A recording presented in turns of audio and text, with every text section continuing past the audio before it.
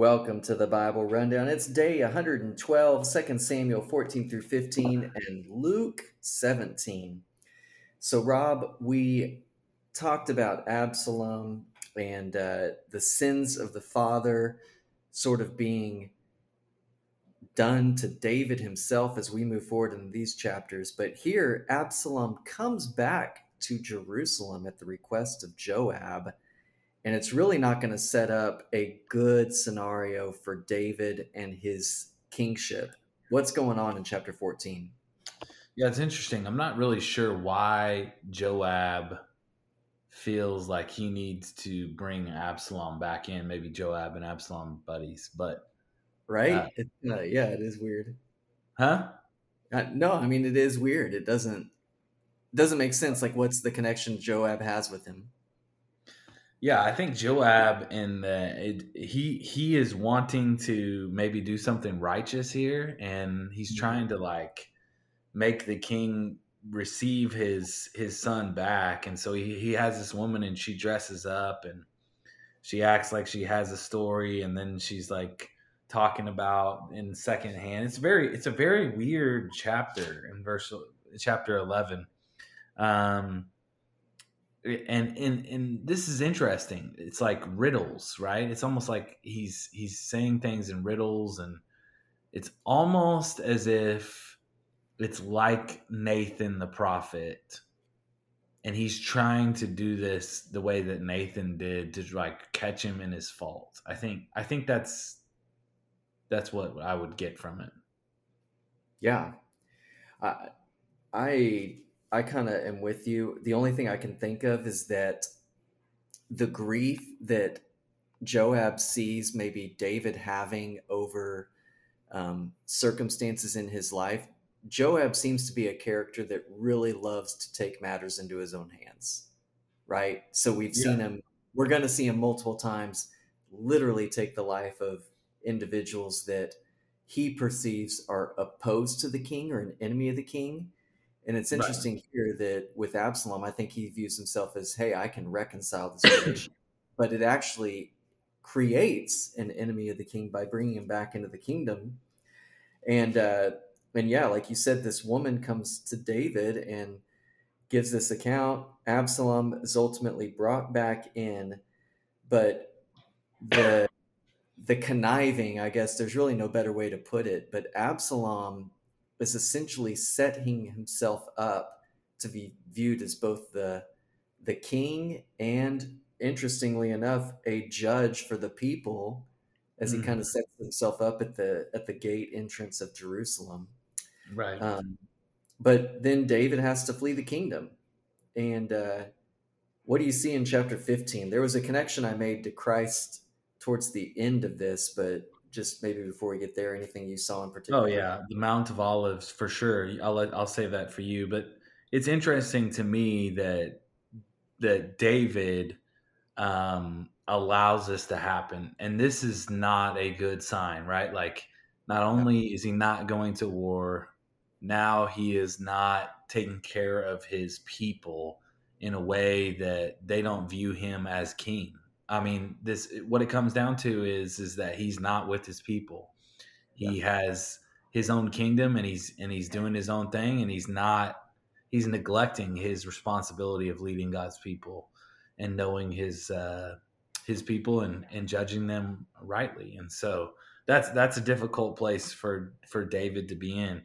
But then as he's leaving, he's ascending the Mount of Olives. And what do you see there? Well, I mean, the literal path that he's taking out of Jerusalem is the path that I think we see in some of the gospel accounts Jesus himself took towards the Mount of Olives with his disciples after the Last Supper. So, an interesting contrast, right? Um, in John 18, this is the location where Jesus is betrayed, right? The rightful king is rejected.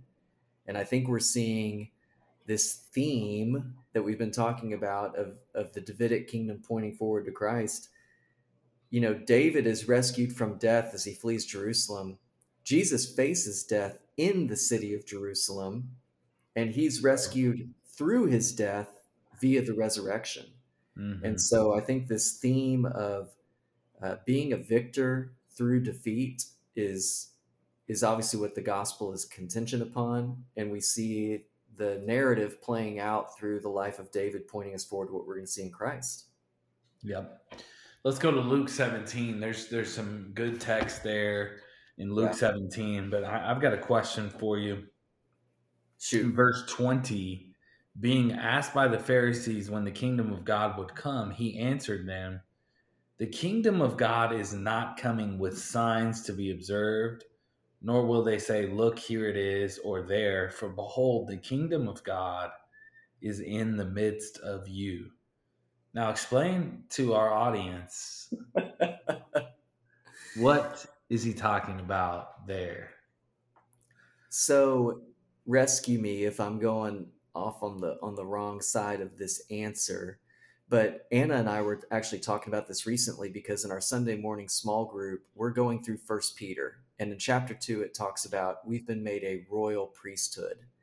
And so I think twofold for us as believers, we are made a kingdom of priests through what Christ has done for us. And so he is the great high priest. We, with the Spirit of God living within us, are made to live like priests here on earth. And so demonstrating that the kingdom of heaven is at hand. But I think the other thing is Christ is not here to establish his kingdom until his second return, right? And so Right. for now, those that have put their faith in Christ are part of this, what we call the priesthood of believers, but basically demonstrating the kingdom of God through changed life of repentance that are filled with the Holy Spirit and living righteously. And so I think when he says here, you're not going to see, necessarily a physical throne and a kingdom like what they were expecting to see or what they could look at and point to with Rome, right? Mhm. Caesar having a throne or a place where he rules. That was not the design of what God had intended through Christ with his first coming. The second Right. coming is clear, the kingdom will be established, there'll be a new heaven and new earth. So I kind of see it as pointing us to seeing the kingdom fulfilled through the church. And ultimately, what he's alluding to later on will be the judgment that comes upon his second coming and the real establishment of his kingdom, where he will be the King of Kings and Lord of Lords for all time. What Hmm. do you see, though? Is that on base with what you were kind of thinking? Yeah, there's a little footnote at the bottom that says, or within you. And I think that that could be some thoughts there, because when we're talking about the kingdom of God, right, we're talking about the rule and reign of God, and where he rule and reigns um, is in our hearts. And Hmm. um, so could it be that the rule and reign of Christ, the reception of the Holy Spirit, is the church? So the kingdom of God is those that have the Holy Spirit within them. I think I would lean more in that direction, just because um,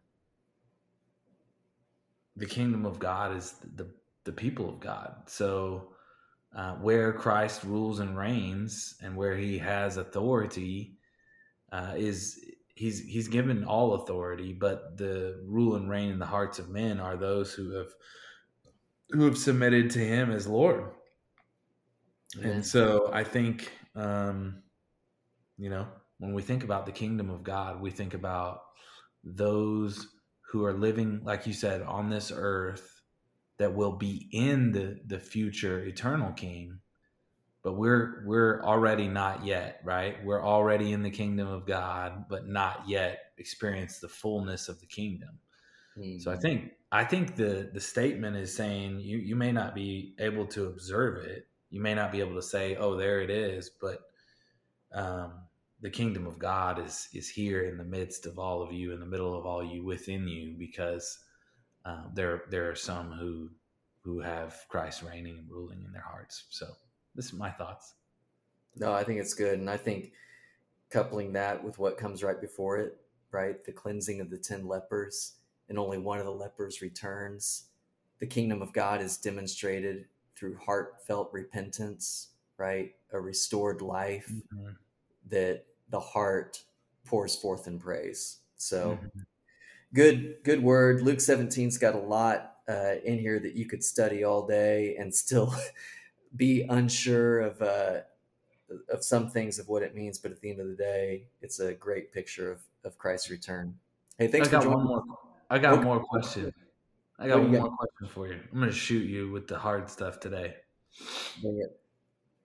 So, verse 31 on that day, um, or just in the days of Lot, verse 28, they were eating and drinking, buying, selling, planting, and building. But on that day when Lot went out from Sodom, fire and sulfur rained from heaven and destroyed them all. So it will be on the day when the Son of Man is revealed.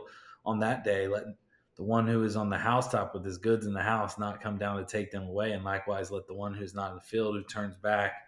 Remember Lot's wife, whoever seeks to preserve his life will lose it, but whoever loses life will keep it. I tell you, in the night, here, 34, in the night there will be two in one bed, one will be taken and the other left.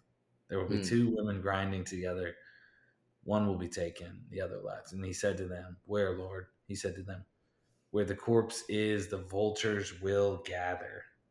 See, this is Hmm. hard for Luke's gospel. He's not very clear on what he's talking about here. Do you have any insight into these things? Well, you and I had kind of talked about it and the need to kind of study this passage and figure out what's going on. So I did some very minimal studying, right? Like I just tried to look at just in the context what I think it's coming. I think chapter 17 is really talking about the coming judgment. And so where I left off with this is I think this final statement when they ask him, where, Lord, will these things take place? And he gives this cryptic statement, where the corpse is or the body is, there the vultures will gather. I think it's twofold. When Christ returns, well, let's back up.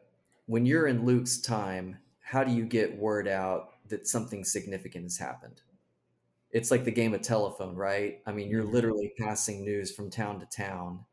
So I think in our modern times, that's hard for us to grasp, right? That Yeah. Christ's return isn't going to be something that's broadcast on TikTok or Twitter. It's just going to be known. So I Hmm. think that there's this element that when Christ returns, universal judgment will be played out upon the earth, that no one's going to miss it. And the sad picture for us is the reminder of why it's important for us to proclaim the gospel broadly, right? Sow the seed of the gospel as far as we Right. can. Because the reality is, there may be our own family members that when the Lord returns will face his judgment and not enduring salvation in his coming kingdom, right? And so I think that that's where we get these images of two are together, but one will be taken and the other left. Hmm. But ultimately, the picture of God's judgment, it's not anything that is peaceable for those that are not in Christ. Mm. So Mm. the vultures gathering is the reminder that we've talked about it before. The Lord coming back to sort the sheep from the goats, that Yeah. he carries this winnowing fork of fire. I mean, we need to be honest with those, warning them that when the Lord does come and he judges sin, anyone who is found in sin and not forgiven in Christ is going to face the wrath of God for that sin. It's a good word. I mean, I think that in the context of the passage, I think you're absolutely right. The judgment is coming. Are you ready for that? I mean, essentially, is the crux of the story here is like, are you ready for the judgment to come, or are you unprepared for, because it's coming like in the days of Sodom, like in the days of Noah, and will you be ready for that? Yeah. And, final thing, if we've received that kind of forgiveness for our sins, that ought to be a motivation in and of itself to go and plead to a world that's dying to be reconciled to God. So, tough passage, but good question. All Hey, right. that's all we got today. We'll see you tomorrow. Bible Rundown.